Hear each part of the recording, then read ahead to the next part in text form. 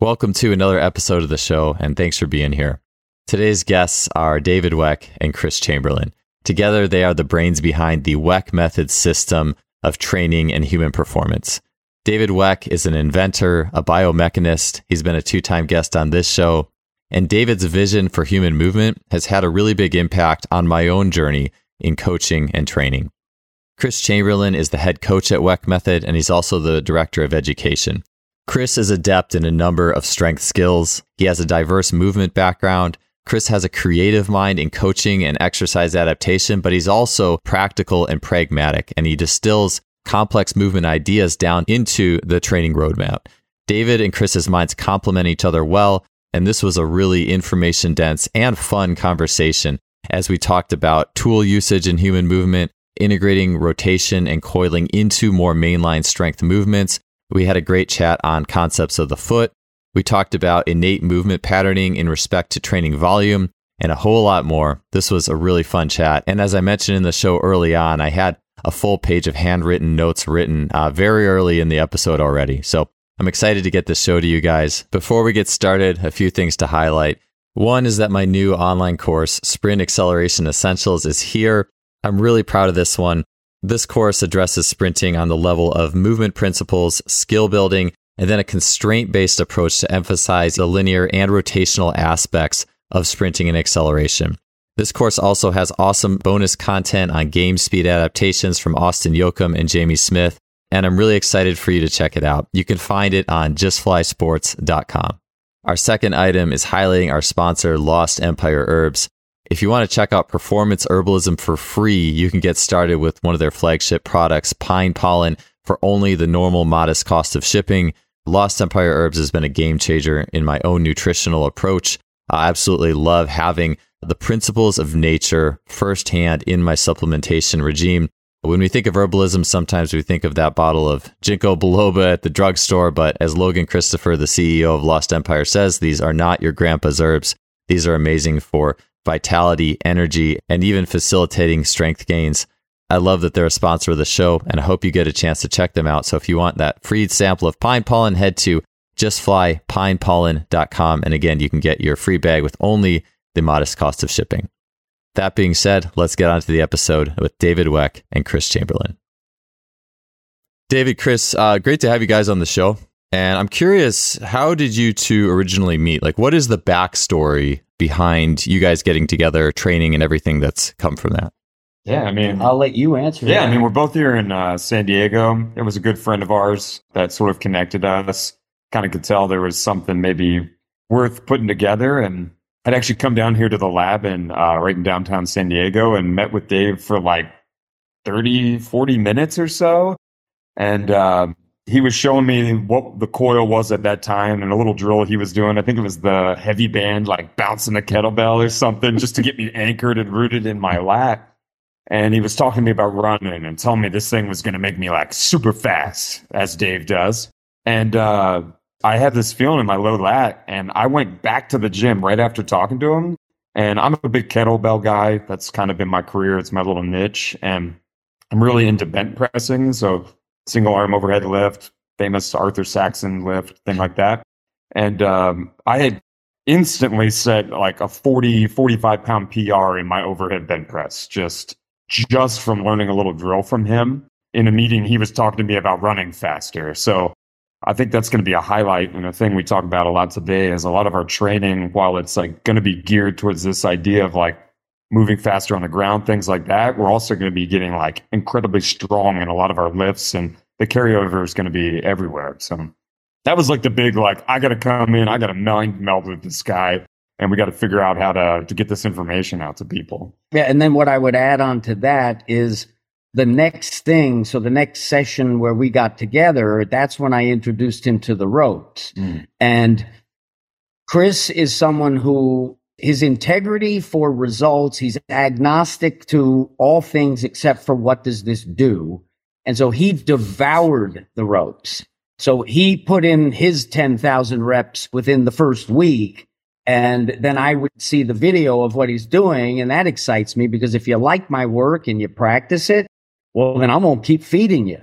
And so what the ropes did, it's sort of the Rosetta Stone of integration, timing of the system globally.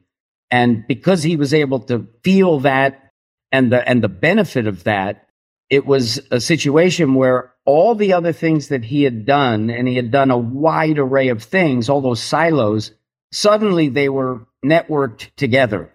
And then like, oh, this discipline in gymnastics, and oh, this discipline over here, and this discipline, I can connect the dots where every discipline now feeds the other disciplines. And so it began with the royal coil and sort of getting that lumbodorsal fascia and the back two quadrants, not just the front two quadrants, are now engaged. And so we have that fundamental ability to optimize one side, optimize the other side bilaterally. Now I get more pack and I get all that stuff. So he's able to make strength gains, but he's learning how to funnel it to the floor with that efficiency.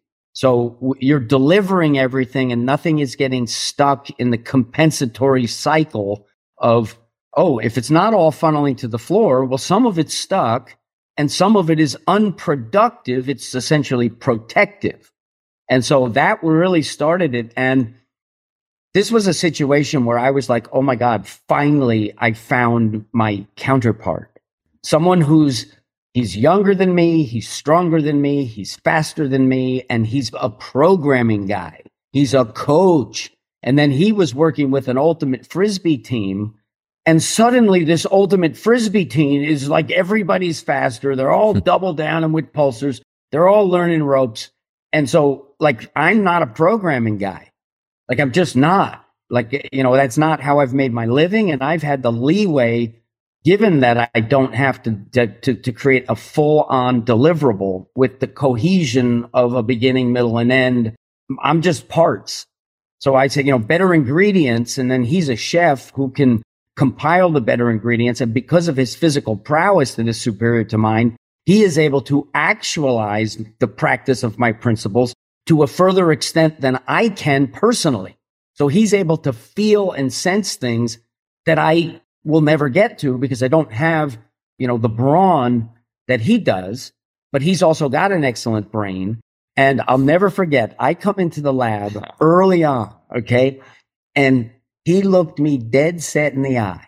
And he goes, the first thing, I'm coming in the lab, he goes, I have felt the coil deeper than you will ever feel the coil. And I'm just like, I'm like stunned, like, wait a minute, wait, what are you talking? So I think that the good humor involved in it, but the efficacy and the reality is what we're always anchored to. And when we created Weck Method together, it was a whiteboard. Chris would ask me a question and distill it down to, okay, I need 3 bullet points. And then when we got down, because one of our mantras is, to the extent possible, we want the tool to be the teacher. We want to do less with words. Yeah. And what we want to do is get someone to feel it so they understand it implicitly rather than us trying to explain something, taking a lot of time and having the person miss the mark. So what we had to do, if we're going to talk about the fundamental tools, is we have to have 100% integrity. So some branded, patented product can't be the fundamental. So, what does that mean? So now it's instantly suspect. So what we did was we distilled it down to sticks, stones, and ropes. Because I believe that in the human saga, it began with sticks, it evolved to stones, and then it leveraged and fortified and tied together by the cordage, by the rope. And if you just look at tools and weaponry, you've got a stick, which is a club and a spear. Okay, that's the most important thing. You don't even have to fashion it. You'll find a straight stick and make it sharp in the end. A stone is highly functional to crack open, the walnut that you couldn't otherwise get to, and you can project the stone as well. But then the rope gives you a bow and arrow. The rope gives you, a sling. First axe, hammer. Yeah, the first axe is basically a stick that's leveraged out, with a stone and a hard, sharper object at the end that's more durable. And that became our sort of foundation, is the manipulation of the fundamental tools, and human beings are fundamental tool users. And he comes from carpentry. And he's the one who taught me you never bash any tool. I don't care about the Suzanne Summers Thigh Master. There's something useful that you could do with that implement besides just squeezing your legs together, right? So it really is the user who defines the utility of a tool in the manner in which they manipulate it. And Chris really gave me a profound appreciation of that. And to the person who's, I like natural, like I don't want to have to rely on dumbbells or whatever. It's like, okay, well, how did you cook your coffee this morning? How do you eat your soup? Like, cups and bowls and fire and, coffee cup. Those are the tools that allow us to not just, drink water out of a stream, with our mouth. So I think the most natural thing that we are as human beings is innovators. And that is why we were able to leverage technology to, enhance the creature comforts and the creature capacity to be more successful. And so we always want to get back to first principles because that's the thing that will never change. So we don't want to base it upon something that is, not rooted to the first principles. And so that integrity is what has allowed us to really, what we believe is arrive at X on the map where you don't change X because you can't change X. You just drill deeper into X. And that is really responsible for the efficacy that essentially, we just have success stories. I mean, wherever you are, we're going to fortify the foundation to build whatever it is you want to focus this on. And it's Bruce Lee. Absorb what's useful, discard what's not, and then add what is uniquely your own. You know what I mean? Like cheat torque. A lot of that came from the inspiration of these principles that Chris and DJ now worked on to create this very interesting, useful system. And then Julian Panache is another guy who he really gave us a real good appreciation of, this fire and ice, the yin, the yang, the internal and the external.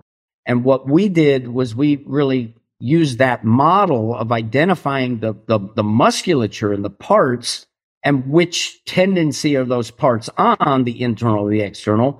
And then really what we did was we then coiled according to those fire and ice. And we call it internal and external torsion. So, and we'll get into what we believe about rotation as we get into this, but that's how we met. Yeah, essentially we met because I needed to help organize this guy. Yeah. Yeah. Because we're going to get more into like how we apply this stuff, what it means to, if you're out there doing some traditional strength training program, how we're not much different than that in some regards. So, yeah, real quick. I was up with Dwayne Carlisle at the San Francisco 49ers back in like 2009 or 8 or something. And I brought big ropes and sticks. And I was working with the offensive lineman where the battle of the hands is really what sets the stage if you're going to win or not. It's hands and feet for an offensive lineman. And so I'm teaching him the hands. And then, I'm doing my thing. And I started talking about chi, right? And he pulled me aside. He goes, dude, don't talk about chi. He's like, you're going to scare these guys away. Yeah, you almost need a different word for it, depending on the situation. I was going to say something that you were talking about, and back to maybe 5 minutes ago or so, you talked about the tool being the teacher. And I think about, and this kind of goes with what you're talking about with just basically feeling the method. Like Chris, you had talked about like feeling the coil, feeling your lat. And one of the things that I've come to appreciate so much in the process of training and learning from people and people who have a real deep knowledge of the body is it doesn't start, or breakthroughs athletically don't start because you read something that was quantitative. It doesn't start because someone told you a position that you really needed to be in or explained to you a technical model. And I'm not saying those things don't have value, but what I found is that the breakthroughs come because you feel something and it felt good. And like you said, David, it puts a smile on your face. And then you go do something and it's better. And I think there's value to both, obviously, but I just think we so value the more the quantitative things that you could explain in scientific terminology that I don't think we nearly appreciate the journey of exploring and feeling and then doing with that feeling enough. I mean, that's Seth Lintz, the pitching doctor, who goes by the pitching doctor, was on a few episodes ago talking about that, how it is ultimately starting with a feeling. And that leads me to, you said, I love this, let the tool be the teacher. And I'd heard something about, and I mean, this is obviously true, is something that makes us uniquely human is our ability to use tools. I mean, obviously, I think there's like monkeys can do rudimentary things or things like that, very basic, but we've taken it to the point of we would call technology. And it's almost like there's two ways you can go. You have the tech way, which I think that's what most people think. If you said humans and technology, you would think, wearables and track my sleep and blah, blah, all that. But to me, I'm like, that is a lot of things that a lot of technology also lives, at least partially, in the intellectual land. Whereas what lives in the body is, like you said, it's sticks, it's stones, it's things that are innately wired into how we move. And I just think that, I don't know, call me a movement fundamentalist, but you can't escape that part of who we are. And I also think there's a beauty in just how simple it is. It's like Dan John says, simple but not easy. Like a rope, a stick, a stone. These are simple things, but they're not necessarily easy in how you end up using them. So I just think there's a lot of beauty in that. But I also think that you talk about first principles. And I just think understanding, what do you say when you mean technology? A lot of us will go right to more the data point side. But part of that, a tech or a tool is also what we've as humans learned for eons to use these things and made it part of our movement, our embodiment. And I just think that's a real cool way of framing it. Absolutely. Yeah, I mean, I'm a results rules guy, and what I say, maybe some people don't know this reference, but I do from, being born in the 70s, is Dumbo, the Disney character, can fly if he holds a feather. And I don't care that doesn't make sense. If he's flying because he's holding a feather, he's flying. Yeah. And that's all to me that matters. Like, it doesn't have to make sense even if the reality has been changed and you get a superior result. And obviously it's a fictional story, but it does speak to the idea that psychology, the mother who lifts the car off of her child can't deadlift 200 pounds. But the psychology and the need in that moment releases the governor of self-protection. Suddenly, she does what needs to be done because psychologically the power of the mind is so much stronger and more powerful than we can comprehend. So again, it's always back to the results that rule. And if it is something that you don't understand, but you're getting a greater result, that is rationale and justification to now ask the questions again, to drill deeper, to understand why you're getting a superior result. And once you have the understanding, that is now principle. And all we do is tools are teachers, and we practice principles. And if you come to our certification, Chris will say, we are going to do the same thing over and over and over in different ways with different modalities. Yeah. And we're talking about tools and stuff too. And Dave mentioned I was a carpenter. My dad's a carpenter. I grew up in a family of carpenters, and I worked probably till I was 26, 27 doing carpentry. And there was an odd little phenomenon I noticed with all the guys we were working with, my dad in particular, is we all sort of started like framing houses with hammers and nails, and we were all very good at swinging tools and implements and all very healthy and strong. And we started getting more efficient with technology and using things like nail guns, and we stopped having to swing our arms. We started getting up in weird little positions we wouldn't normally get in to like get the job done. But like you'd start noticing like my dad and a lot of the guys on the job site, they're a little older, they started having a lot of like health problems and shoulder issues and like started losing a lot of that fundamental first principle thought process because they weren't using their bodies the same way. So I don't know, just something to think about. It's a simple little thing, but like I always found that very interesting. I find that is awesome. And it kind of fits too. And I think we were going to get into this anyways, but maybe this can be a precursor to whatever question I had lined up. But I think a lot of times when we think of strength and fitness, it is in this neat little box. It's like 3 sets of 10, 5 sets of 10, or whatever. I'm actually alluding to higher volumes, but when you're doing construction, you're not thinking 3 sets of 10. It's like hundreds and hundreds and hundreds of reps. And it's hundreds of reps in a way that's very natural, like a way that the body is meant to move and work. And like we're talking about sticks and stones. In some ways, a hammer is an iteration of those things.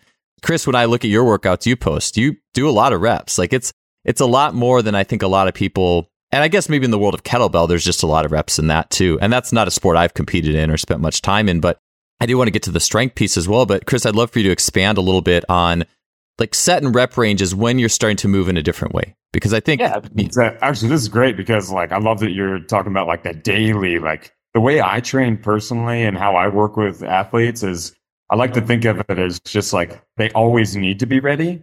I particularly don't like to do big phases where we'll build up to like peak performance. I want to keep like a constant high level performance. So my athletes 80% is your athletes 100% when they peak type thing.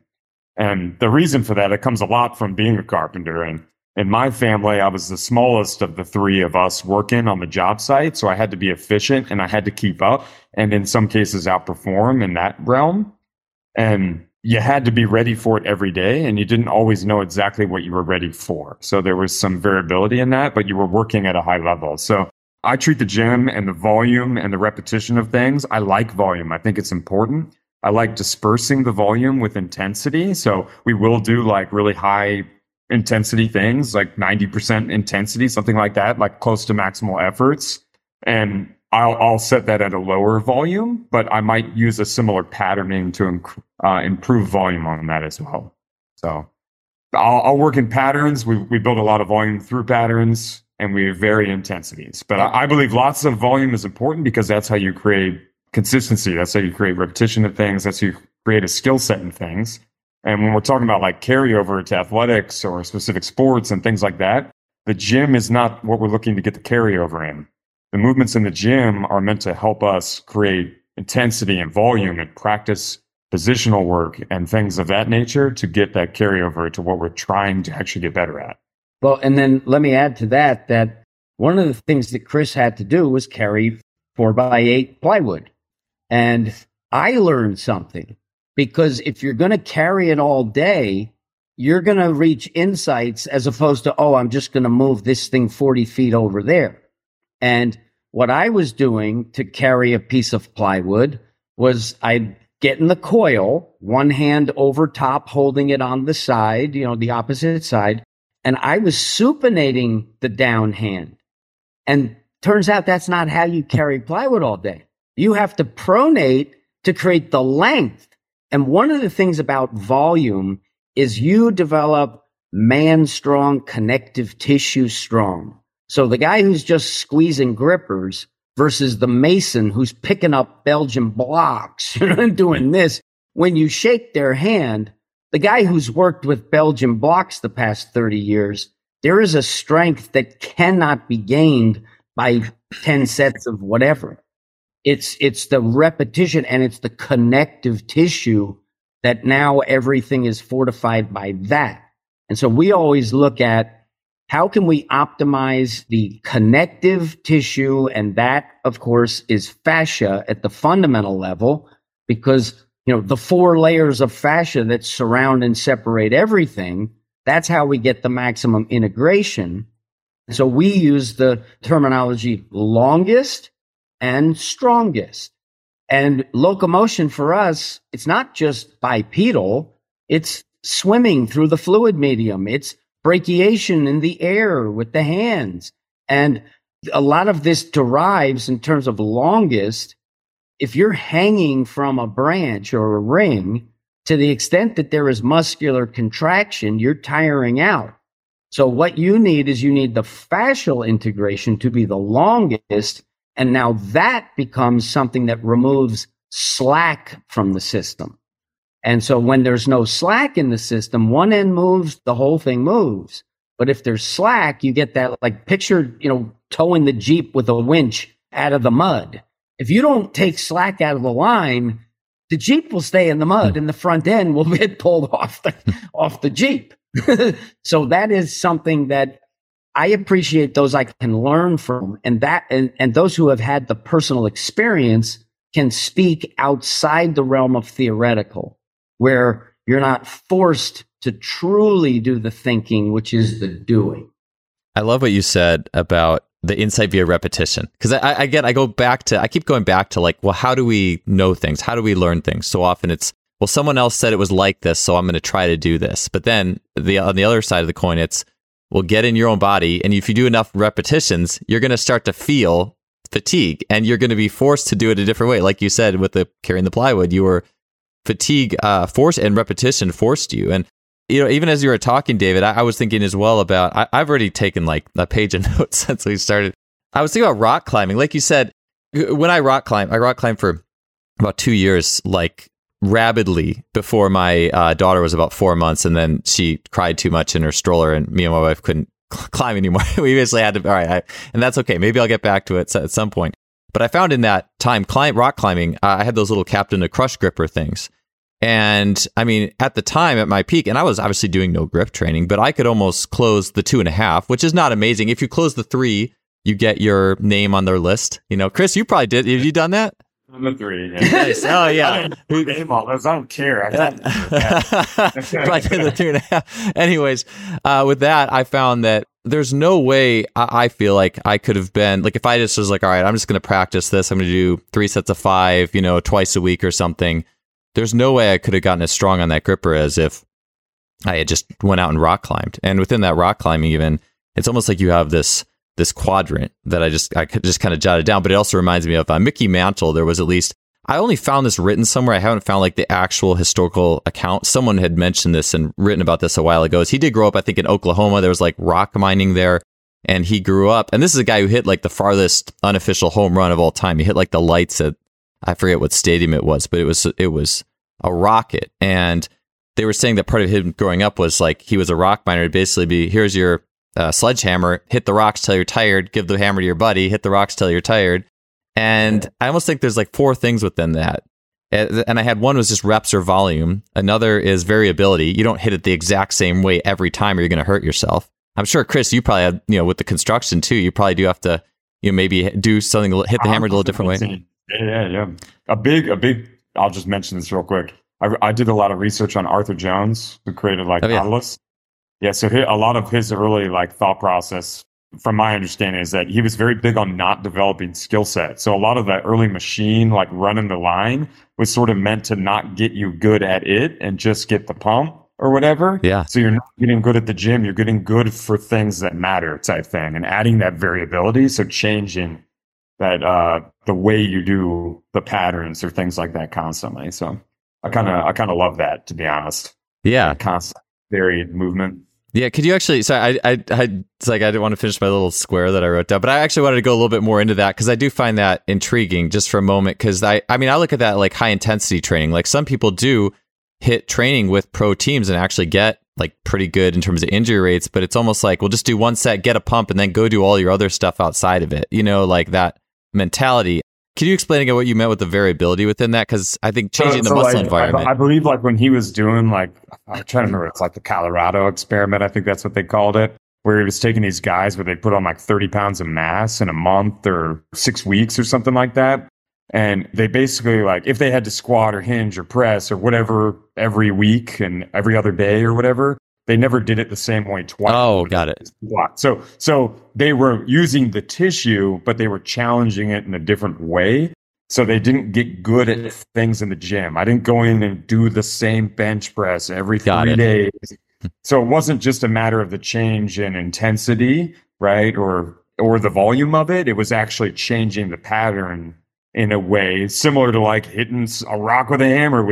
It's not the same hit every time. Yeah. There's a variance to it, and it allows for the accruement of more volume or repetition, which actually gets the tissue better at a skill set, not a specific task. I would use the term bandwidth. Yeah, sure. So it's sort of, do you want to go in parallel or do you want to go in series? Yeah. And if you go in series, the bandwidth is extremely greater than that specialized thing. That there's a skill set that becomes more and more efficient. And with bench press, the skill set of lifting the most is different than a bodybuilding bench press where you're trying to, the big lift is done with the lats and the bodybuilding one is done with the chest. Yeah. So it depends if you're training for carryover, which is what we train for. I could care less about my number in the gym or whatever. I mean, it's nice to do better, of course, and we do. But again, if it's not resulting in me doing anything that I want to do better, well, then I feel like I'm sub-optimizing my time and my effort. To be honest, though, too, the more strong people in specific tasks I talk to, I find them talk more about the variables in their accessory work and that being the thing that makes them stronger. Interesting. And I think a lot, you know what I'm saying? Like the skill, when we're talking about lifts, like it's like other lifts that usually help it. When you're talking about running or something more complex, I'll talk about all the little skill work they did in between to get better, right? But so like I think people need to pay more attention to that stuff, those variables, and how that provides carryover to maybe the task or the external goal we're after. So power lifter's easy. There's 3 lifts. So it's like a nice one to dive into, I think. But then it's easy to think about. But lifting with the fat grip or just simple things, like how they do their dumbbell stuff. So and my little quadrant I had, with the variability, I'll just mention that, but I'll come back to variability quickly because I think it really fits with swinging in particular. But my thoughts were those people who can get really strong just by repetition. It's like you have reps, you have variability, you have something that encompasses natural movement, but maybe the natural movement allows for variability too. That's kind of what I was trying to say. And then also you have meaning, like there's a meaning behind it. I'm not just doing this. there is a greater purpose behind this, or maybe I'm working with other people and we're all working on this together, stuff like that. I think that's like something like, even like The Rock, if it was like, hey, I got a tire in my basement, I'm just going to hit it for 2 hours. I mean, I'd make some gains for sure, without question. But if I'm like, hey, this is my job, like at the end of the day, I did this and there's something that's deeper, I think that sparks even further gains. I was going to say with the swinging, it makes me think of Nikolai Bernstein in Motor Learning. Like he has it's like a pretty famous guy with like the anvil. It's a blacksmith, and every time he pulls the hammer back a little bit differently. And I think it's like the body's way of trying to not like break yourself because you're doing the same exact thing over and over. And I think about the things you guys are talking about, be it with rocks, sticks, stones, ropes. But I feel like the things that are more high force are more forceful, are more swinging oriented things. But it does make me think about how you can it's such a gateway to get higher volume in those, because we're like designed, and it allows a little, even if it just opens a little degree of freedom, even if you just subtly twist and move a little bit differently, the body can now find ways to continue to work and not overload any specific little line. Yeah, I think that's great. Well, and I think even the science on it is that, the complexity of the signal and the cellular aspect of those little sarcomeres, it never actually wires and sequences exactly the same when you get down to the cellular level. So, there is a little bit of bandwidth even within the there, just from how much volume of air do you have on this rep versus the other rep? Yeah. Did you blink in between? Like, all the tiny nuance that, one would not think matters. Well, the body's going to solve problems, and you're going to solve problems by compensating for inefficiency, because that's the biggest problem. And we don't want to ingrain poor quality. We want to be able to take different and achieve the same result, which is harnessing the force of gravity with our body's weight to create a ground reaction that is cleanest, that allows us to express the most appropriate output to the circumstance. And if we always come back to that as the principle, I mean, the Weck method logo, I drew it as, okay, it starts with gravity. Here's an up down. That's our constant. That's our where and it's when. Center of the earth, 9.8 meters per second squared at sea level. All right, here we go. And then the logo turned into this idea of, I have the horizontal polarity that now I can internal and I can external it to manipulate the central column, and then cross torsions in rotation that adds up to everything, so that, the logo means up, down, or down, up, and all around. And as long as we constantly work to do that and funnel force to the floor with the greatest efficiency possible, if you do that and you constantly hone that edge, I believe that provides the strongest foundation for all things. And that's the objective. Yeah, that fits in with, I had the question somewhere, but the every step stronger idea. And I think that And I really want to get into next, maybe talking about how some of these things progress and manifest in just like physical strength. You could say 1 rep maxes. I think a lot of times people will look at some of the fundamentals, like maybe a rope or pulsars or things like that, and think, oh, how am I going to get, how does this fit with strength? They might think, oh, well, this is something someone who isn't strong would do. Or, you know what I'm saying? Like, I think that those thought process could manifest with people pretty easily. So I'd like you guys to talk about maybe starting from the rudimentary pieces. And Chris, you mentioned how those principles helped you to improve your 1 rep max, improve the way you're tensioning your body, and how that increases the output. So I'd like some, Three things before you, because this is perfect. I feel like you mentioned something already, a couple things. And the first being the external goal of what the hell you're doing. And for us, if there is no external thought process, I'm just training for training's sake or whatever, it's going to come back to those first principle thought processes of literally locomotive, walking, bipedal movement. We can just call it that for simplicity. So it would be taking the max effort lifts. I still love benching. I still love squatting. I still love deadlifting. I value those lifts, but it's looking at them with a different light and lens. And how can I actually turn those things into something that will carry over to something that's first principle or that external goal, walking or running better, and then applying that to it. All right. And that's where we get into torsional stuff. So I know we talk a lot about side bending, or anybody that has heard anything about side bending and coiling and all this stuff. And side bending or coiling is a way for us to sort of find or establish this end range of rotation, to feel sort of this structural wall that I can lean into in my own body. But you can't find it unless you actually have the external goal of focusing on something, your focal point, your intent, this external task. For athletes, that's the ball, that's the hoop, that's whatever it be. For just an average person, it might literally be looking ahead of you to walk down the street. I mean, you can determine what that is, but once I get my eyes on that, I'm able to really establish and find that end range of rotation or coiled position. I find that on one side, I find it on the other. I make my own internal understanding of it, right?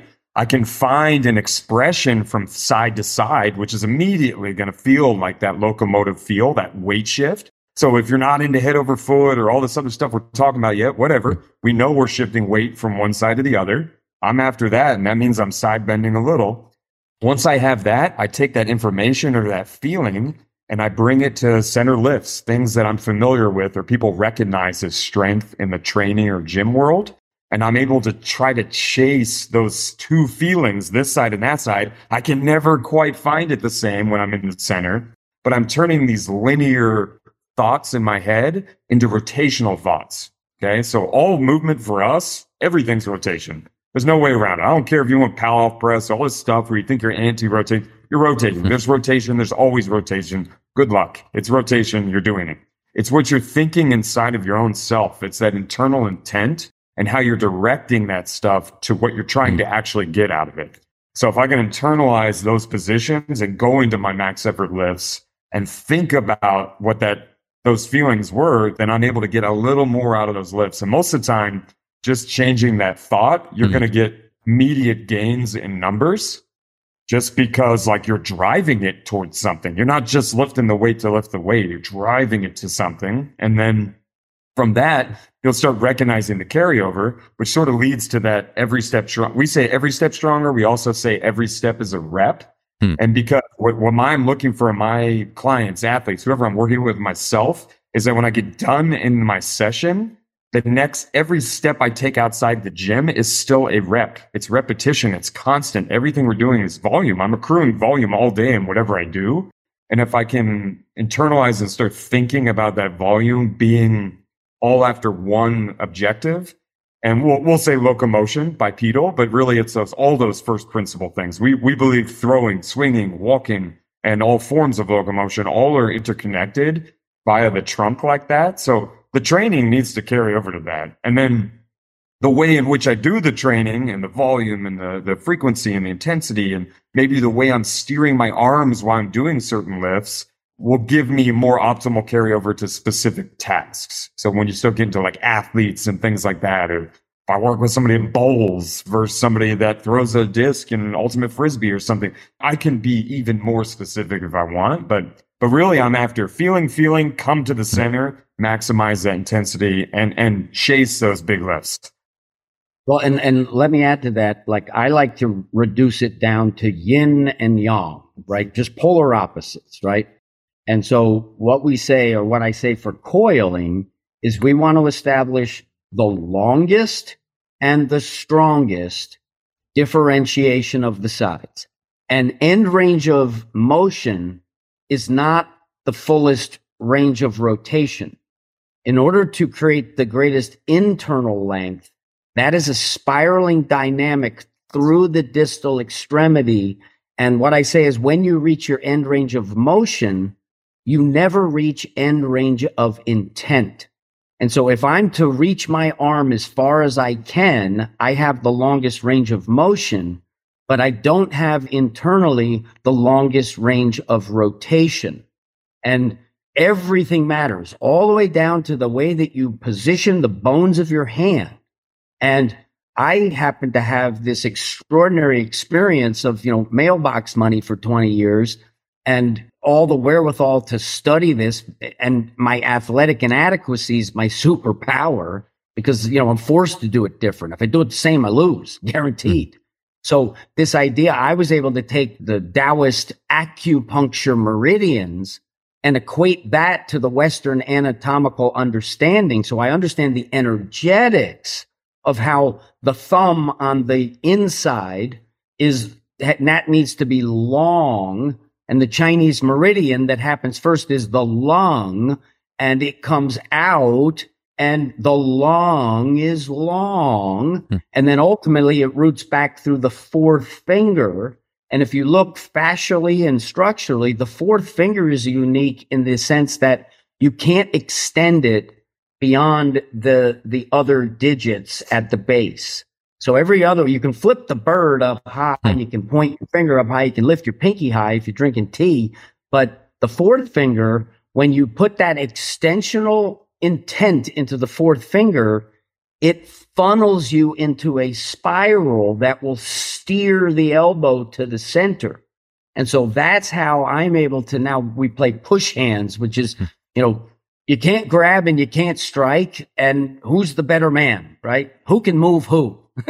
And the reason I'm good at it is because I can funnel it to a position of fundamental strength where I could anchor an automobile into my skeleton structure. And now from that destination point, I can guide you there. And if you don't know that game as well as I do, your strength is not productive against my strength. So it's this idea of internal mobility with efficiency to enhance the motility of moving your body through whatever medium or method that you're doing. So mobility is a systemic thing, and motility is the output.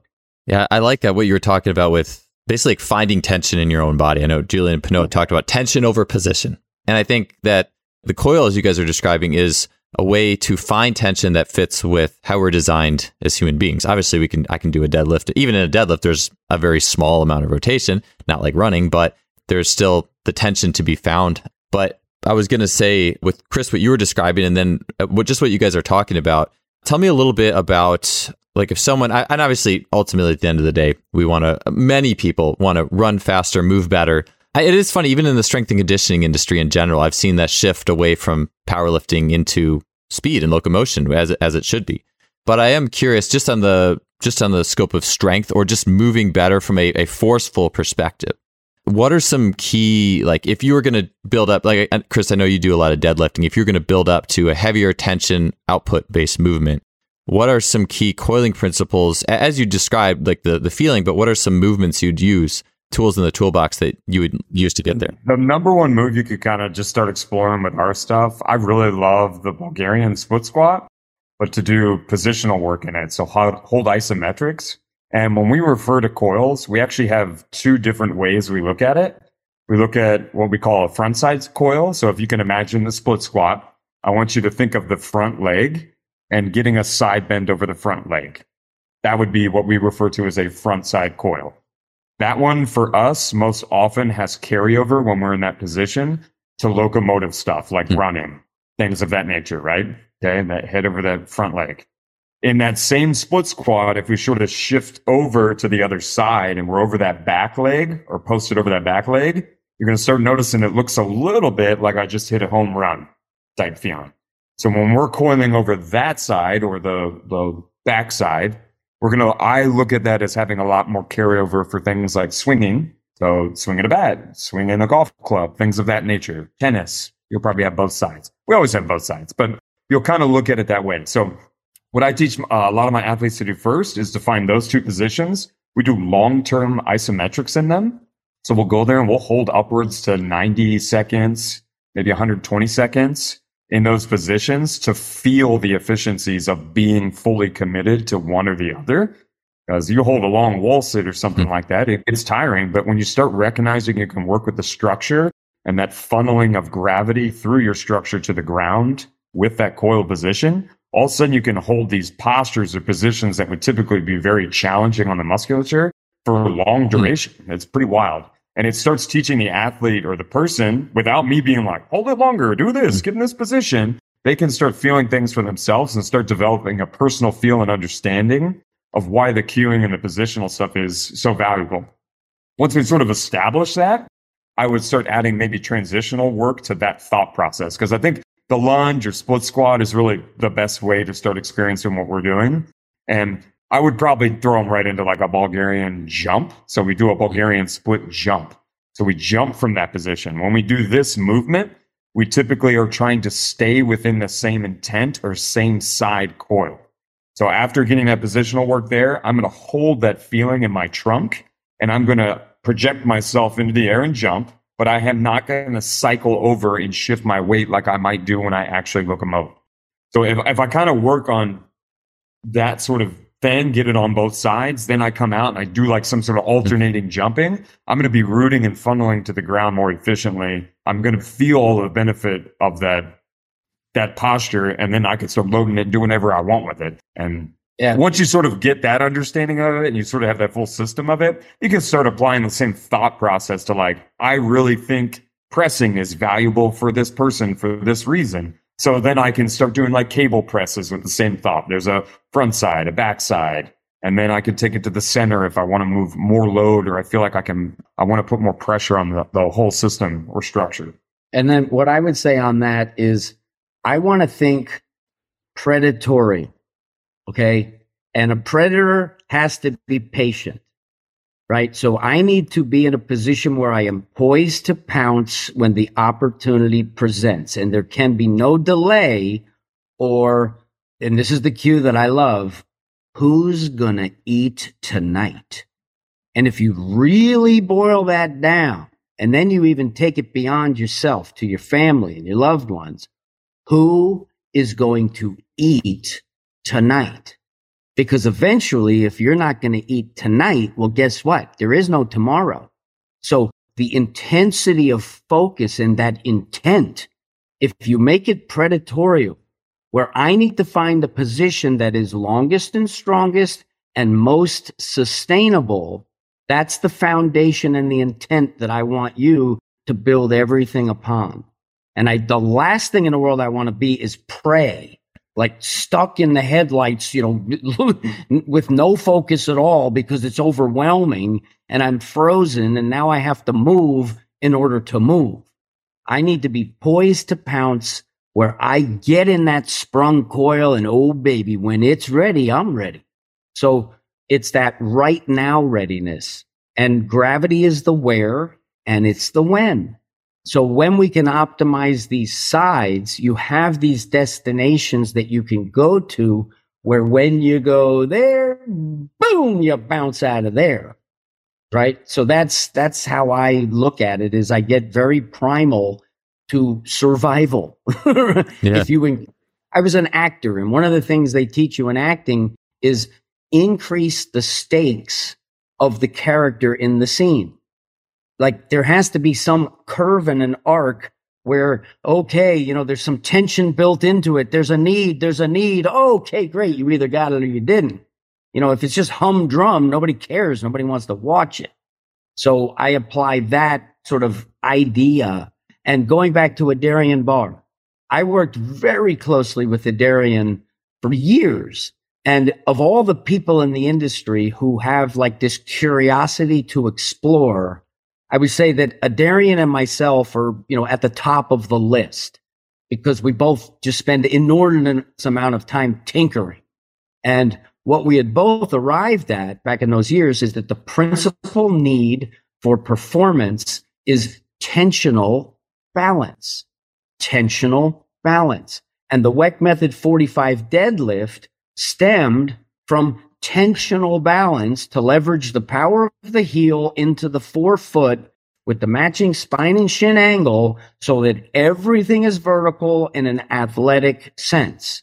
So that deadlift, which you had the insight, the wherewithal to recognize because you tried it and you felt it and you had the tensional balance, and your work with the Darien bar has probably yielded insights for you that you're not going to get any other way. Yeah, that Weck deadlift, I think it was Chris Holder who had used it with, I think it was a Cal Poly, I forget exactly, but he had gotten some... That's exactly right. That's exactly it. He had gotten some great results with the 40-yard dash using that. And it's something that when you do it, and when you also know what a good start feels like, the tension in that Weck 45, and it is bilateral, so it's not 100% the same, but a lot of the tension in that thing is very similar to the same tension you feel coming out of a good start in key areas. And that's one of the really cool things about it. And then when you do like a Weck 45 where you have your knees out and you're on the fourth or fifth metatarsal heads, like just under the ball of the pinky toe, a little inside of it. And then if you do that and then you go do a normal one, your feet are flat. It's just funny to contrast that feeling. Because when you go to the normal one with the feet flat, it's like, man, this just feels, there's less pressure in this and there's more kind of, I get it's a feeling, so it's hard to describe, but I would invite anyone listening to, I'll put in the show notes, Weck 45 deadlift, do that and then do regular and just notice the tensioning different. Don't put anything else in your head there, but there's a lot to it. Deadlift has evolved a lot now too. I do what I call the handcart deadlift now. So we wedge on either a Bozu or the deck or sole steps or something that you can block yourself up on. And we hook the bar to a pendulum. So I use a reverse hyper. There's a lot of easier ways to do this, but it's just what our setup is. I hook the bar to a reverse hyper, so I'm learning from my hands. I'm not hooking weight, pulling me back on my body. I'm learning from my hands and that load. And when I deadlift, I'm at about a 15, maybe 20 degree angle throughout the whole thing. So I get a forward intent and I maintain spine shin congruency. So I can lift a lot of load, get a lot of pressure on my system, and I can still get closer and closer to that start feeling, maybe, even though it's split, obviously. Yeah. But that's something to explore if you haven't gotten play with it yet. Yeah, funny enough, I haven't done it with the Weck deck or altering the feet, but Katie St. Clair, a biomechanist and trainer, she had mentioned doing even just like where you stagger your feet front to back a little bit. Even doing that, you notice a really beneficial difference in the tensioning, just where it's just like, just stuff that is ever so slightly offset even feels better than totally bilateral for whatever reason. And I think it just maybe taps in, or you could say spiraling nature. I don't want to get too esoteric with stuff that's hard to really dial down in on exactly what's going on. But I always notice when I program deadlifts now, it's either Weck 45 or it's with a slight stagger the vast majority of the time. And very much for this, how it feels. And what I would say is the sole steps or the Weck deck, and we're going to call it the vortex. Sorry. Yeah, I don't run the show here, but the vertex. What we're doing with that unique pitch that positions the foot in that specific way is now you can align the feet straighter and get a full foot support where you're essentially getting the Weck 45, but you're not having to set it up against the flat where you're manipulating your structure to deal with flat. You're on this pitch where now you get the full foot support where you do not need the heel, which means that you can now use the heel most productively. And I know we wanted to talk about the foot a little bit, so I won't jump the gun, but it's such a special pitch that we use it all the time. Yeah, actually, that's a good place to go. It was probably like 2 points down in my question list. So and that's something I actually was really interested to ask you, because I think the whole inside edge of the foot, outside edge of the foot, what's better? Like people always want to say, well, what's better? Like as if we should just cut off one part of our foot because we don't need it. But I am curious your take on that. And I know that, like in the Weck 45, I'll just prelude this just quickly. By the Weck 45, the way you feel the tension, you're basically the ball of the big toe is either gently resting or kind of off the ground. It's most of the pressure is on the outside for that externally rotated entry point to a stride. So, and that feels good. And so I'm just curious with how you go with that versus more big toe adaptations, inside edge adaptations. Thoughts on that balance of things? Well, let's begin just with the structural conversation where the fourth and fifth metatarsals, that link to the fourth and fifth toes, they are what we call the first floor because they route to the calcaneus. The big toe, second toe, and third toe, we call that the second floor because that routes up to the talus. So what we want to do is we want to fully engage and understand the first floor as a priority to set up the inside for its maximum contribution to finish with the completeness. And so what we'll say is that the outside foot is go and the inside foot is go to. So that you want to harmonize the actions of both.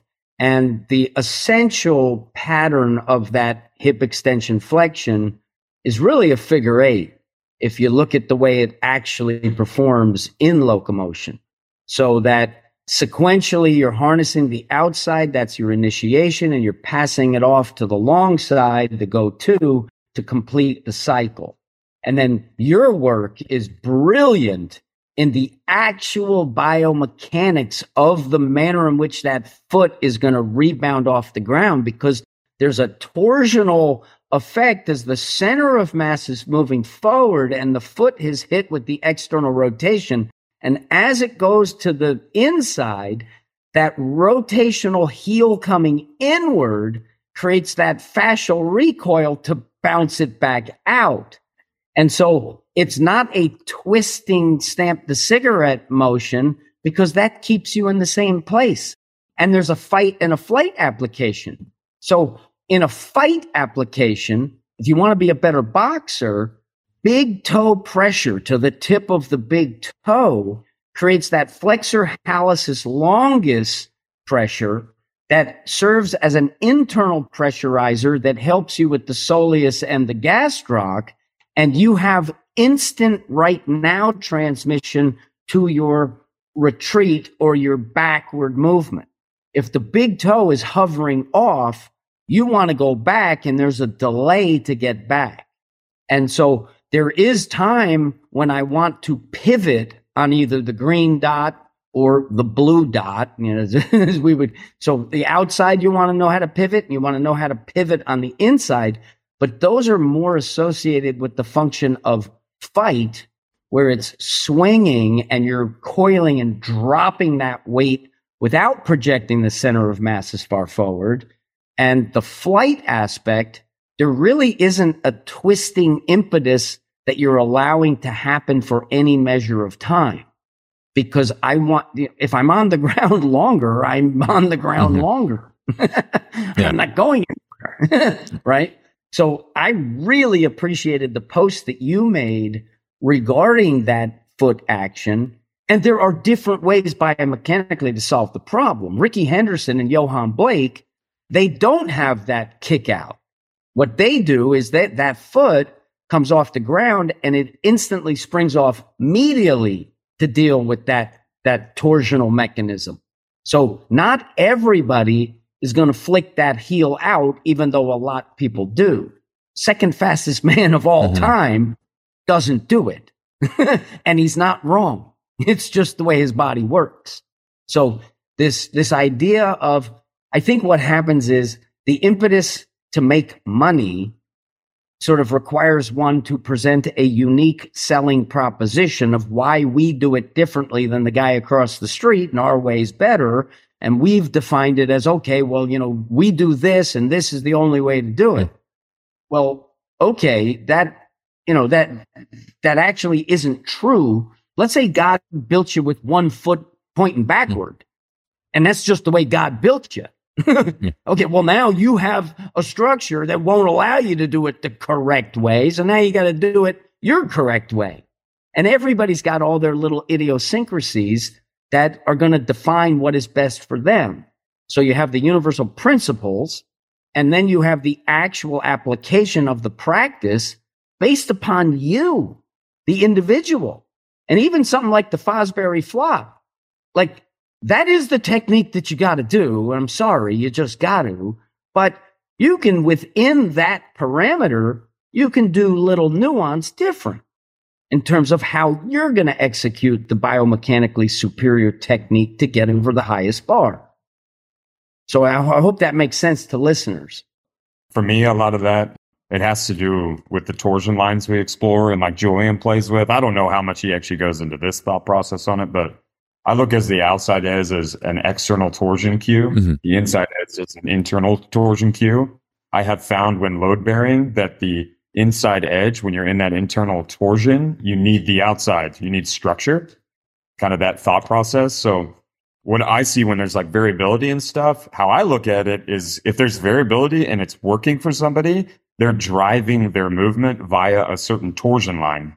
And what I see is that you could technically change technique based on whatever torsion line you would want to move through or what might amplify somebody's experience or a different strategy. Or for like a distance runner or something of that nature, it might be like I run internal for this, I run external for that. And I'm look at my body as that there's more opportunity and strategies I can explore within my own internal mechanism that can create a similar or same result. So, and that would dictate, that's where it really gets into like our programming and stuff is like, I might chase one of those lines to help performance in a certain style of movement on the ground or in the water or in the air.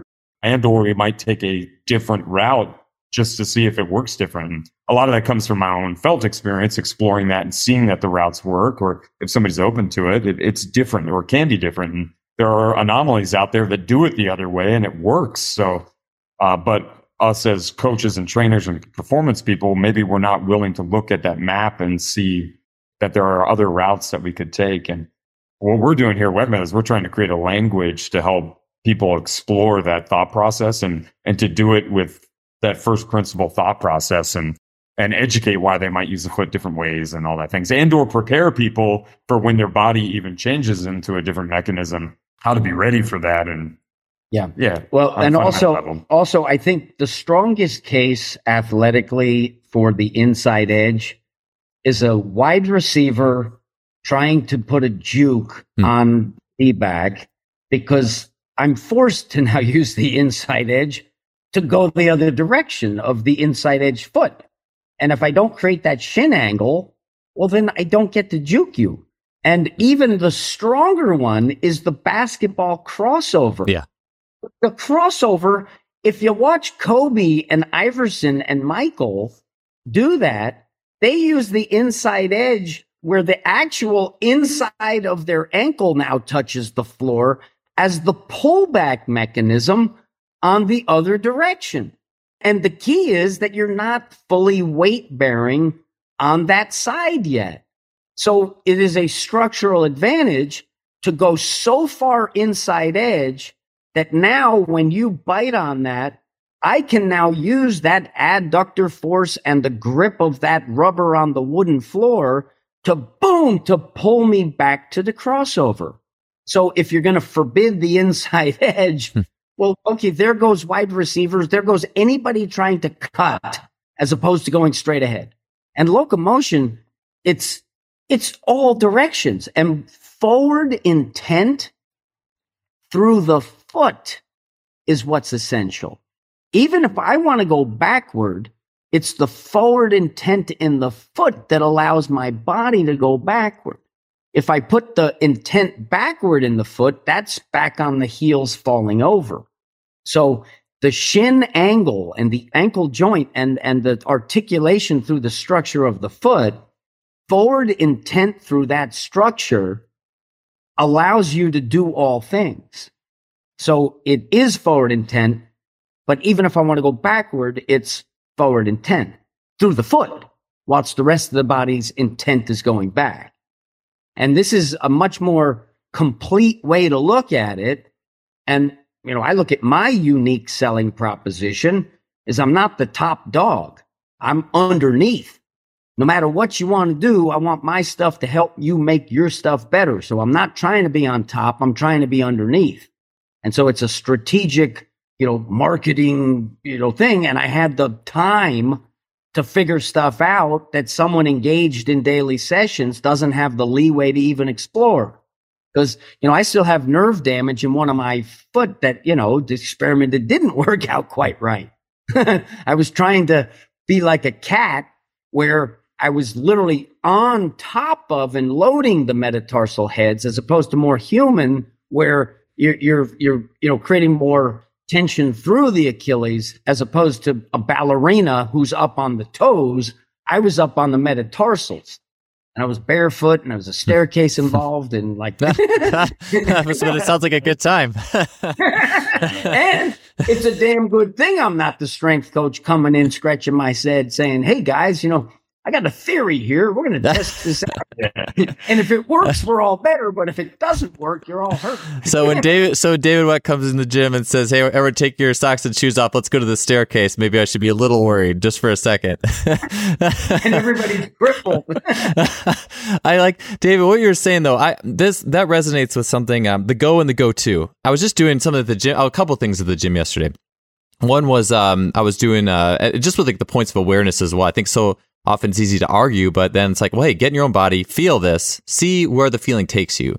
And one thing I was doing was just basic like calf jumps, little pogos. But as I was doing them, I just went awareness kind of like from the ball of the big toe to the second toe, or the fourth toe. Sorry, I'm going backwards here. From the fifth met head to the fourth met head to the middle toe to the second toe to the big toe, and then just back. And just as I'm going, I'm feeling my feet twist in and out. And you literally kind of feel the different things your body or your legs are geared for. And then the second thing I took that into, and people at home could try this if you had 2 chairs each at your sides. I was using a bar and a half rack that was about waist height. I just held onto the bar and I was just hopping on one leg. And what you do, if your foot is right underneath you or even a little bit in front, where's most of the weight if you're going to really hit down hard with the foot? It's going to be more on the outside edge, because that fits with the external rotation of the foot for when you land, when the foot hits in front of you. But now guess what happens as your foot, so I'm sitting there hopping on one leg, holding on the bar or 2 chairs. As my foot moves behind my hips, so more towards the back, more towards where it would be toe off, now where can I push down the hardest? The big toe. As the foot moves behind, now that's where the inside edge of the foot's going to be able to go its hardest. And it makes me think about, Darian Barr's talked about this, where if I want to hold on to a movement, do a movement longer, I need to pronate, or I need to get to that inside edge. It's like crossing someone over. I need to hang on to this side a little bit longer so I can juke this person out. And I just think these are things that, I guess what I'm saying too is, I think with basic like up and down weightlifting movements, it's interesting to think about, well, where's the pressure? Because most lifting movements, the foot isn't behind you, like when I'm running. So it's kind of harder to really hit big toe. In many cases, if I'm in like the Weck 45, if I'm in a hex deadlift position and I'm folded over at 90 degrees of hip flexion or whatever, it's pretty easy to find that the biggest pressure point is actually that outside edge, and to kind of work with that. All right, here's the pressure point here. As you stand up, might change, so. Yes, and I think what's very important to understand, if you're going to really, truly get at complete understanding, is the embryology involved. So when the sperm fertilizes the egg, and then, the 1 turns into the 2, the 4, the 8, and the cascade into blastula. And then, eventually when you get to embryo, there's something called the Wolffian ridge, which is the map through this DNA construction of what defines the front and the back. So ventral and dorsal. And it's the Wolffian ridge about which the limb buds come out. And it's the hands and the feet. So it's not like the arms grow out. It's the hands and feet emerge out of this little, fish reptilian structure.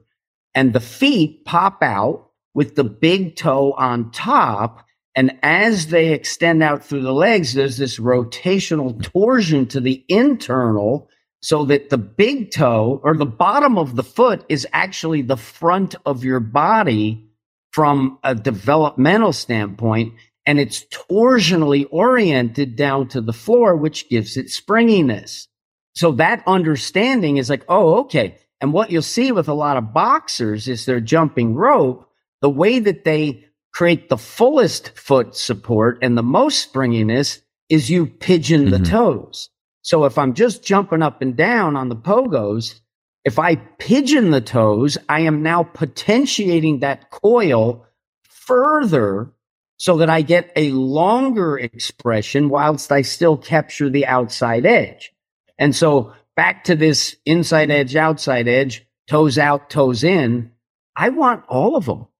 Like, I don't want just one side. If I forbid one side, well, now I forbid the capacity to accomplish more things. And so we live in such a black and white world where, oh no, it is this and it is not that. It's like, well, wait a minute. And the way that, like, back to this low intensity thing, I have trained my hands to be extremely dangerous striking implements. And the way that I have done it, one of the ways is once you understand the structure, now you have to condition the structure that when it hits, it's fortified. And so what I have done for years is just this little percussion of boning up those bones. And in order to accrue the million reps that it takes to create, that intensity of the bone structure, it's just little taps. It's just little taps. And every single tap of a bone creates a piezoelectric pulse that now attracts more calcium, and it attracts more density into the bones. So if I went like super hard, I'm going to do 5 sets of 5 as hard as I can. Now you're not the mason who's lifting up the Belgian blocks all day long, that now when you shake a hand 30 years later, it's like, Jesus, that is a man strong that you cannot replicate, right? You only earn it. And so that type of idea of intensities, right? Not everything is always to the max and not everything is always to the min. It's this medley of that equation. And I remember on one of our previous episodes, I sort of put forth this hypothesis that what if maximum springiness in a body has a lot to do with the bone structure, not just the tensional elements. So people think of bones as rigid. Now, in a life cycle of a human being, they're very rubbery in the beginning and very forgiving. They don't break, they bend. And then as an older person, they're very brittle, so they'll tend to break and not bend. But there's a sweet spot in there where they have just the perfect Goldilocks, amount of rigidity and flexibility that they act as a bow. So if you look at a bow and an arrow, you don't get the power from the tensional element. That essentially is fixed, and there is no appreciable lengthening and contracting of that structure. It is the bow itself that potentiates the power of the bow and the arrow. And I envision, like, way back when, let's say, you and Og and, the other guys, you got a big caribou or something. We're going to eat tonight. And now you're harvesting this thing and you take the tibialis bone, and there's this long tendon from the top to the bottom. And one guy starts to try to pull it off. And he notices, like, oh, when I pull this, ropey structure, maybe the bone bends just a little bit and it snaps back. Oh, let's make one, right? So the bone structure is something where, we've been talking about fascia now for a decade or more, and it really is the future, is this fascial understanding. Bill Parisi, Tom Myers is sort of godfather for bridging the therapeutic fascia to the performance fascia. The performance guys who have the foresight, like a Bill Parisi, they want to talk to Tom Myers because, okay, the more we understand the fascia, the more integration we're going to achieve through the body. And that appreciation for the contribution of the bones and how can we fortify the bones in terms of the structural integrity of that architecture, the skeleton, that for me it's the skeleton, the nervous system, and the nervous system is the fascial system, because that's where most of the receptors are to understand position. So if you look at sort of skeleton, breath, bones, and balance of all the tensional elements is how I reduced it down years and years ago, again, to get underneath the understanding so that now I'm rationalizing the things that I'm doing that are not just immediately obvious on the surface, if it was, the PowerPoint that told me that 19 soccer players did this and now therefore we have to do it this way. That's a very superficial understanding that doesn't get to the root. Yeah, the breath, bones, and balance. I guess if you replace breath with pressure, same thing.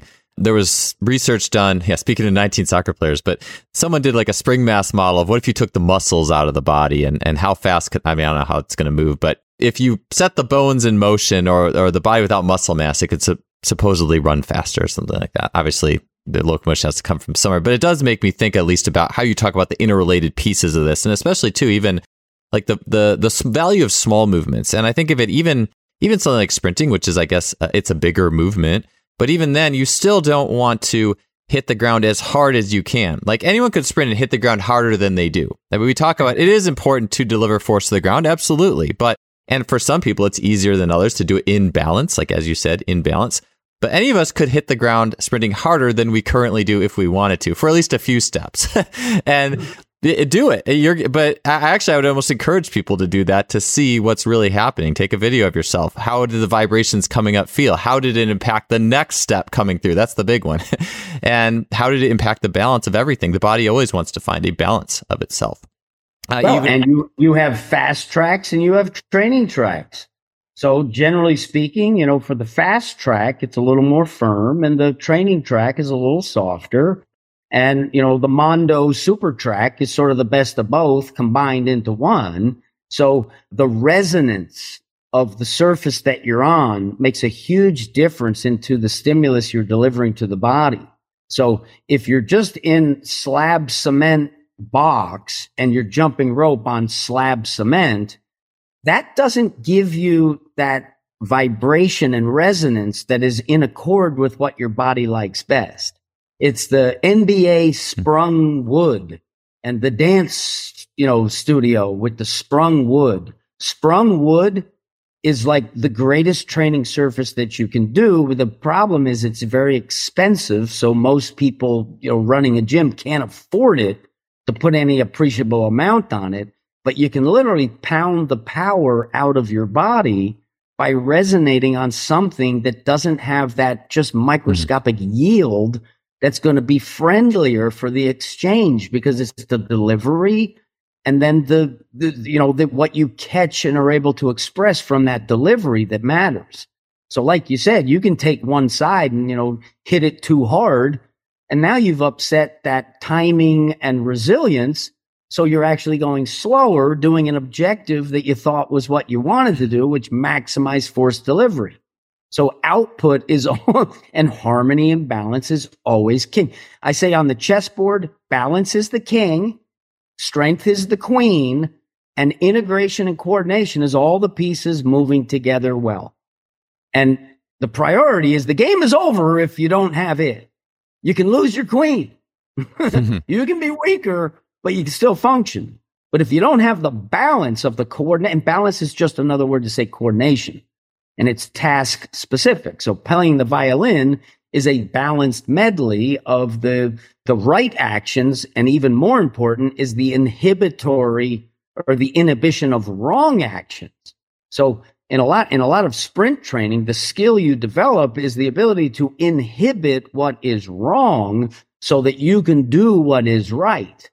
Because you can do what is right without inhibiting that which is wrong. And then it's putting a wet blanket on top of the system. Yeah. Just quickly, I did want to go back to something with you were talking about, David, with the inside and outside edge and the boxer and the jump rope. It put something in my head. I want to mention it before I ask you just a couple more questions. But I worked with an individual who she was a cross country runner. This was like a couple of years ago. And she had grown up. I don't think she played many sports, but she grew up doing like jump rope team, basically. I don't know what it was called.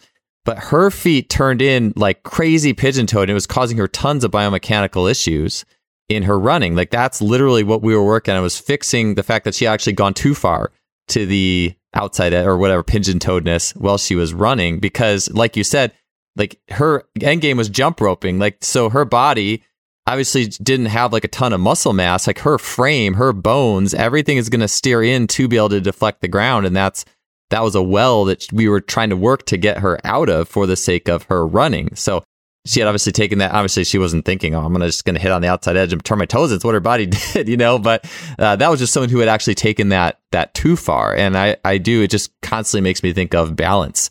And let's start with giving you awareness of what you don't have. Let's not force you there. Hey, if you're not on this part very much, let me just show you what that part feels like a little bit more. Let's show you what it feels like to move with that part. Maybe we have some footwear or something like that.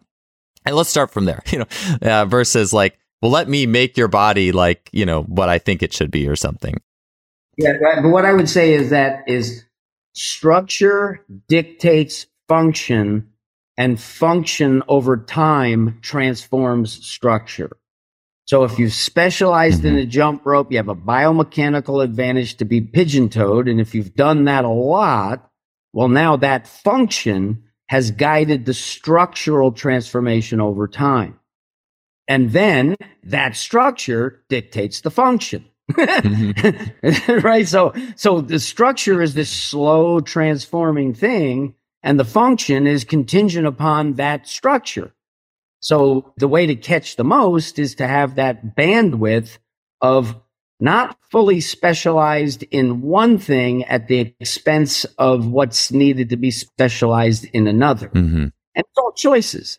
If you're a rock climber, the DIP joint in a rock climber has ossified and they can't even straighten their finger anymore, because the longest, strongest fascial integration for a rock climber is to get that little bite into the crack and then have the PIP joint be straight so that the fascia, you can hang from the fascia. And that is a specialization to rock climbing. So if you wanted to form a core fist, for example, and your structure doesn't allow you to create straight through the DIP joint, well, now structurally you can't go there, but you're a better rock climber. It makes me think too about just the importance of what you call general physical preparation. Like you're a jack of all trades for the sake of that, but master of none, because as soon as you start going too far, well, that's ultimately your sport. If you're a rock climber, you have to be good at rock climbing. But I think we just need to, I'm curious what every step stronger to you guys is in terms of finding that balance. Like I want you to be I'm seeking balance and strength and timing.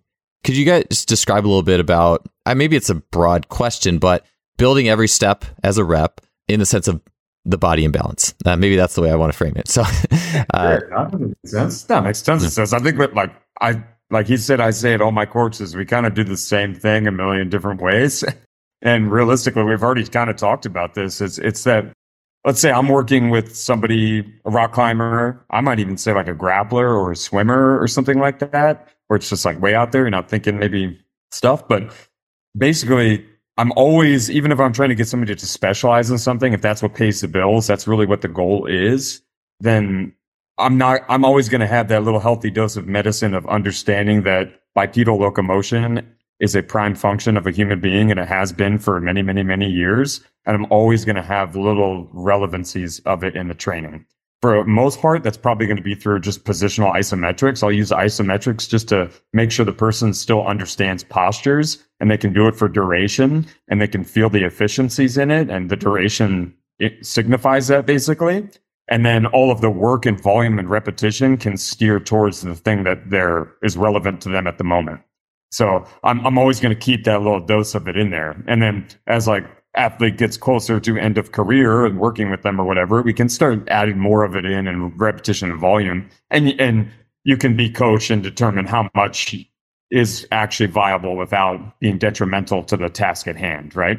Because that jump roper, if somebody understood or had the thought of there was another external goal I needed to make sure you still had. Because if you can't walk or run, there's a good chance that's something you're going to do as a human being at some point. So even if you love jump roping, and if you get hurt in that, guess what you're not going to do anymore? You're not going to jump rope. So there's that level of balance. And this is where I said, I'm always so interested in what like really high level people do in their accessory work or what they think is their off time or something like that, because I've listened and I feel like I've learned that there's a lot of this behavior that tends to go there that steers towards our thought process of locomotion and thought like that, but they're not really thinking of it that way yet. And that's where I think we're trying to create that language in that place that all coaches now sort of have that, and they can come back and they can do that accessory work that steers people back to just basic human function stuff. And then we can drill into these specialties that we have the luxury of being able to do now.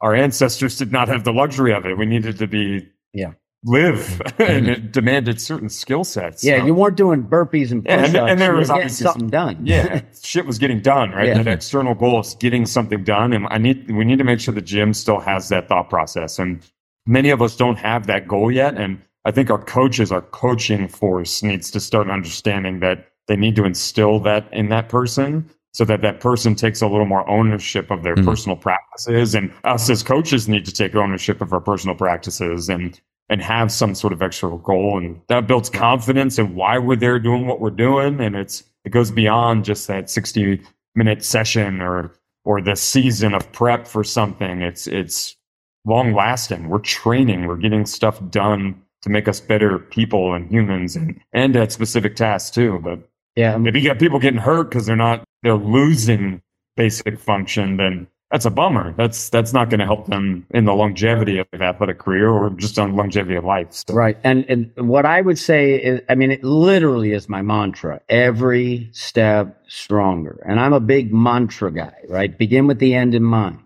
And if you look at one of the greatest ubiquitous maladies for human beings, lower back pain is probably highest on the list. Like, who hasn't hurt their back at some point in time?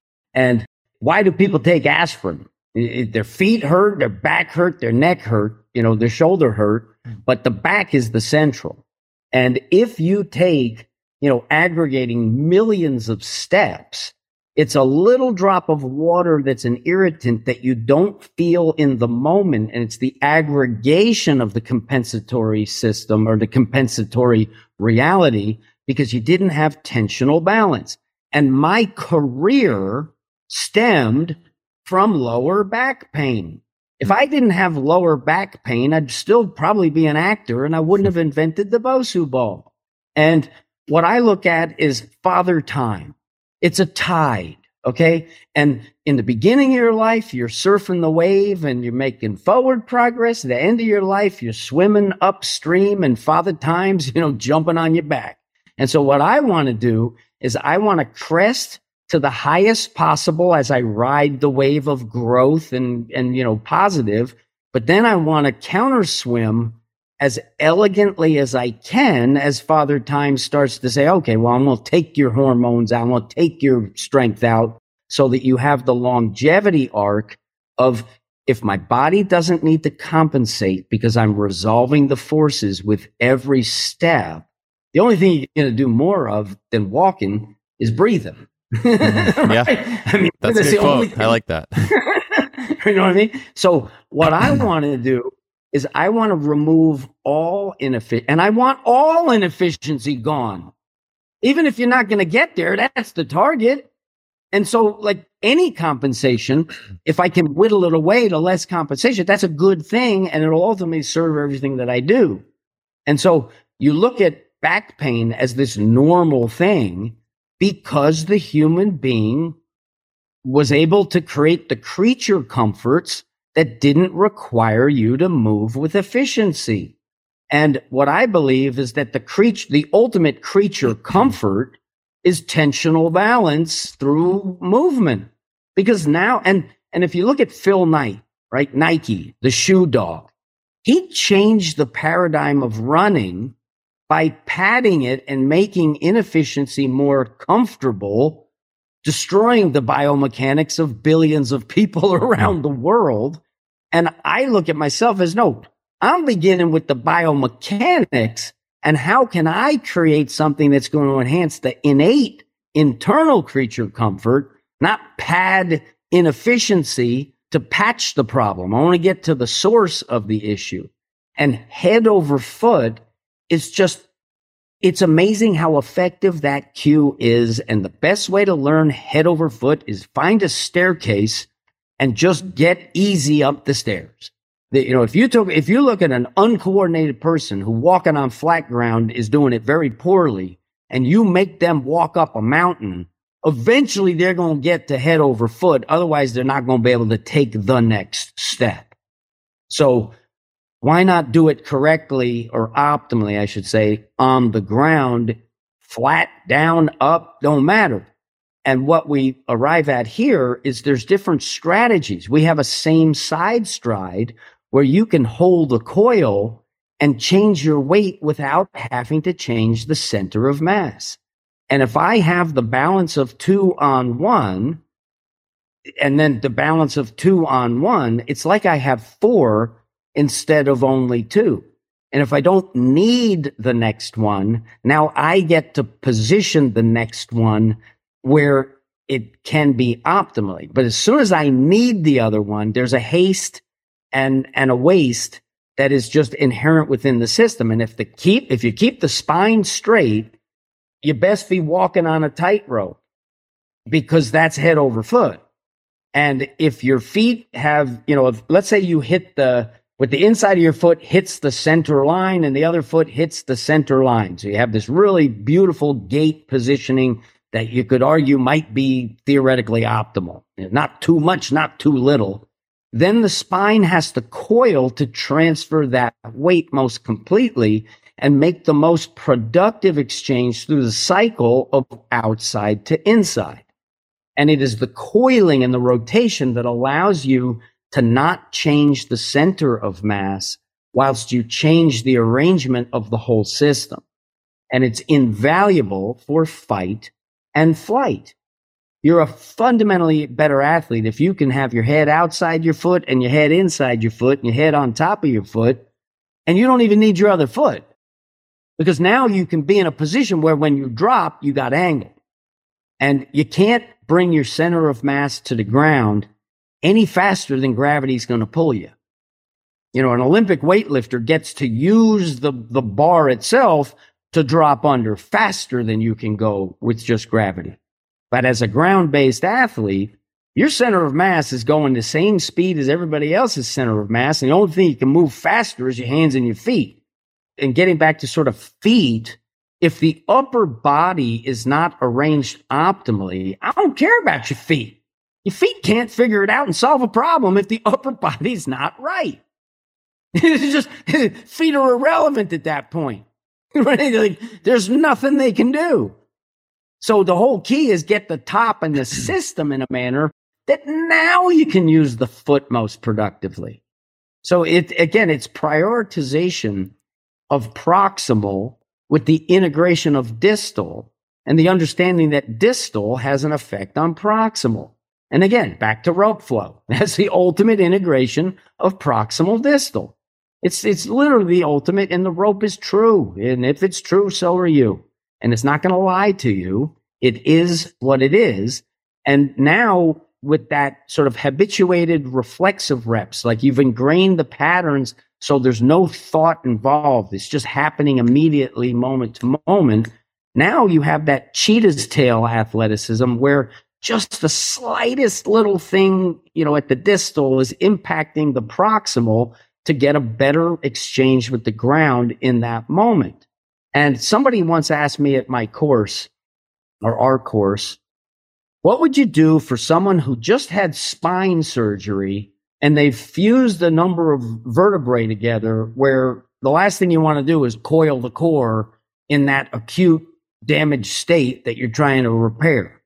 And what I said is what I would do is I would have them in a position that's comfortable, and now I would start manipulating the hands, because just the act of supinating and pronating creates a coil effect through the musculature and the fascia. So even if the skeleton is ramrod straight and you can't do anything about it, you can use the distal to now organize the proximal whilst maintaining, the comfort and the safety of whatever your restriction is. And so it really is this both sides utilized approach that proximal is what matters. You can cut off your arms and your legs and you're still alive. You cut off the middle and you're dead.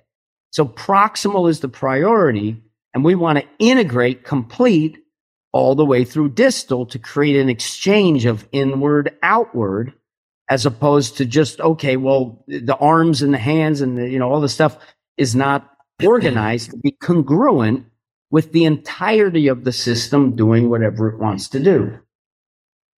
Yeah, I've heard anecdotes from people saying just how helpful some of your methods were for low back issues.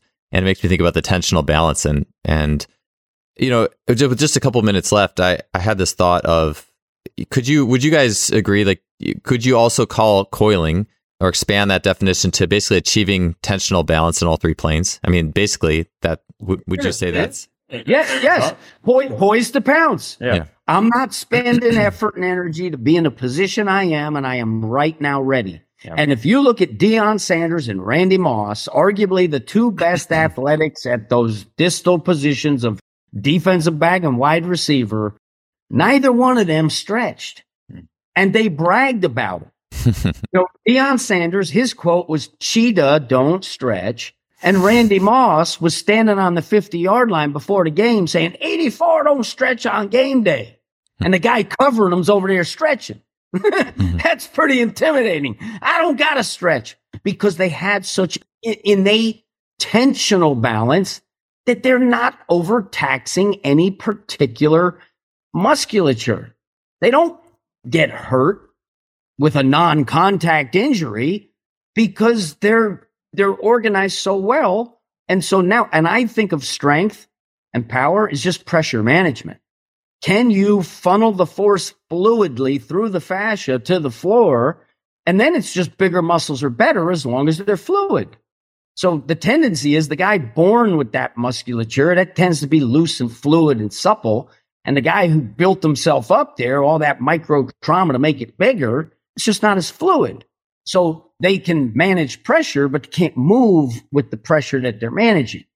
Versus the natural, more just God-gifted athlete has the big belly of the muscle that is the fluid that just bigger is better. As long as it's not restricting you, bigger and stronger is better. I mean, there's no way around that. That is reality.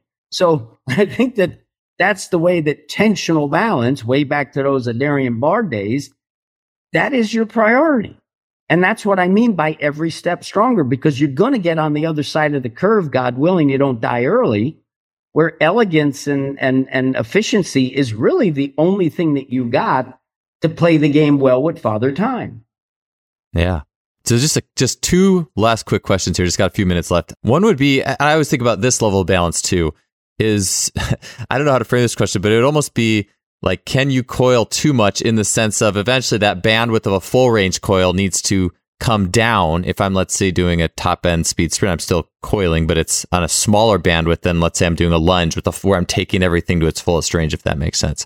I'm just curious on your thoughts of working from, like, do you do a session where you work from a lot of large range to small range? Just thoughts on like balance and integration with these things and in a total program. I have a programming ratio I teach our coaches at our seminar. I call it the 4-to-1 ratio. And essentially what it means is we perform, let's say, squat pattern. I love squat patterning and lunges and things like that. I think it's a great way to feel what we do.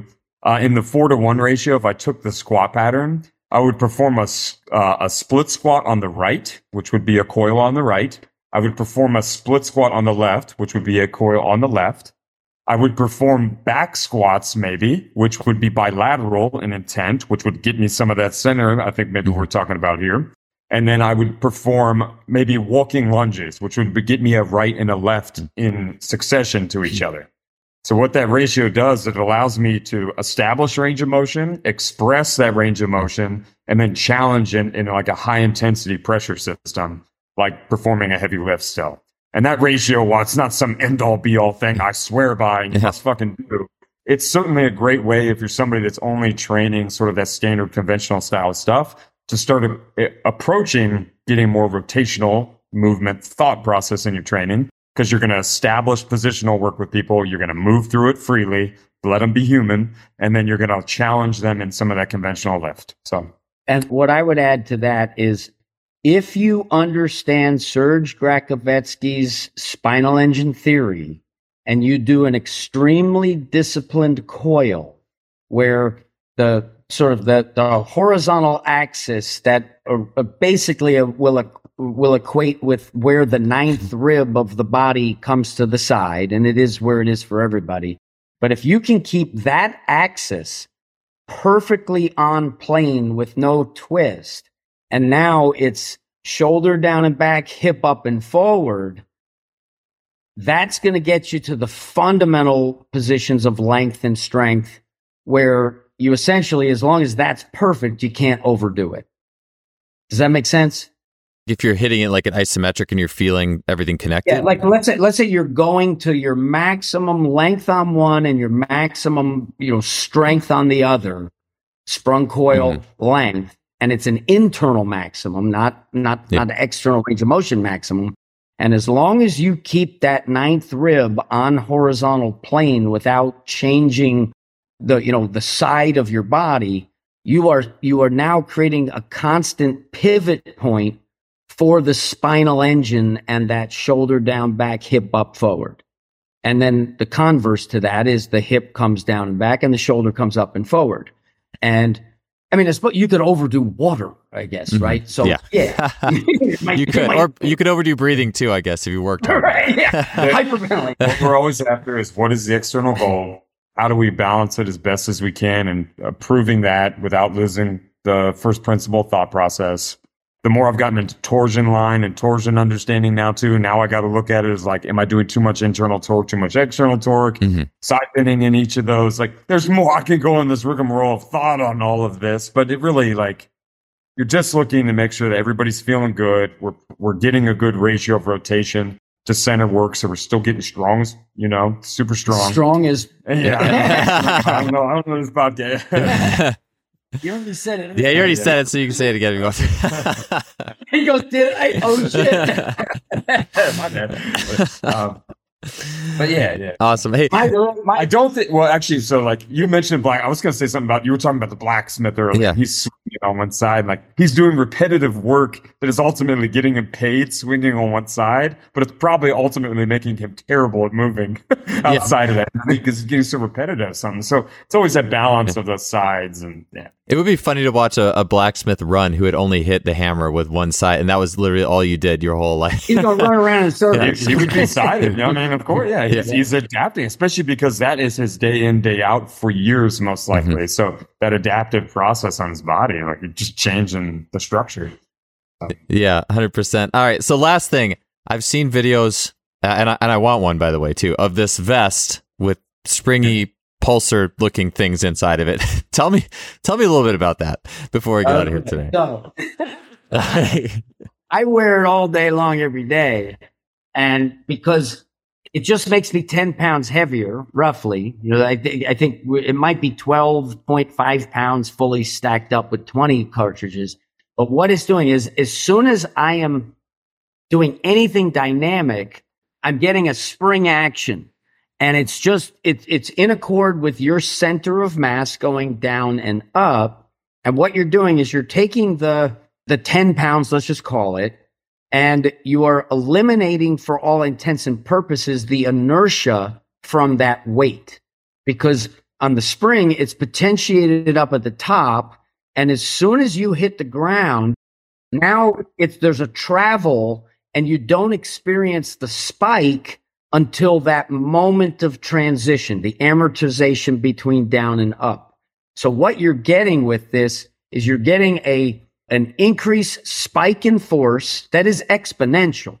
So a little 10-ounce propulsor moving down and up is going to spike where the 10 pounds is going to become 50 pounds for a millisecond, but then it's going to help you in the upward. So you're getting this tissue development, right, on the bone structure and the connective tissue and the muscles for that peak that then disappears, and you're getting the neural benefit of getting used to coming off the ground fast. So when you take it off and you no longer have that weight burden, you feel incredibly light. And I jumped 3 inches higher from wearing this thing for 3 weeks. And, I'm on the other side of Father Time curve here, where I'm not jumping as high as I did when I was a younger person. And it starts to become a feed forward loop, because if you can't jump as high, suddenly jumping's not so much fun. So you don't jump, and now you're only jumping lower. And it was such a refreshing breath of just like, fountain of youth and fresh air to look up and say, I can touch that, and that's going to be easy. as opposed to, oh man, Yeah. I don't know if I'm going to get there. So I think this thing, I know this thing, it's a game changer in terms of a new stimulus for a plyometric effect that is just going to give a better training response, and advantage becomes necessity. So I think it's a game changer, and them in the hands with this 0 to 100 back to 0, but it's actually like a -0 in the sense that it's now giving you an upward jolt as well. You're exposing the body to something that is it's more force and power and strength, but it's actually less wear and tear because the amortization now becomes more efficient. So there's less micro trauma involved in that exchange. So it's very connective tissue oriented. The musculature, I wouldn't call it isometric, but it's not about the muscle elongating and contracting when on the ground. It's more the muscle belly becomes the fluid medium upon which that pressurization flows. And now you're able to harness the springiness of connective tissue. And I was over at my kid's house last night, as I am every night, and the cat jumped off the roof.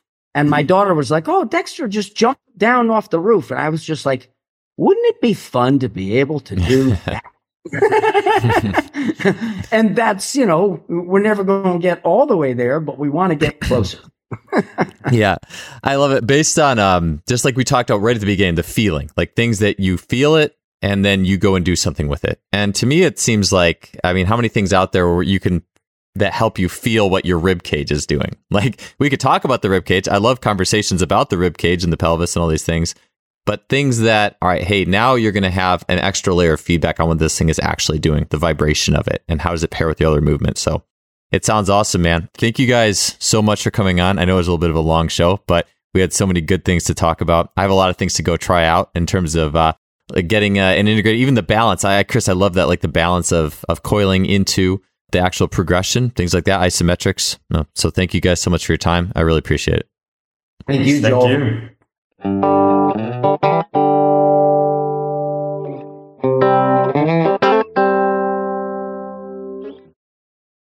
That wraps up another episode. Thank you so much for listening, and I'll see you next week.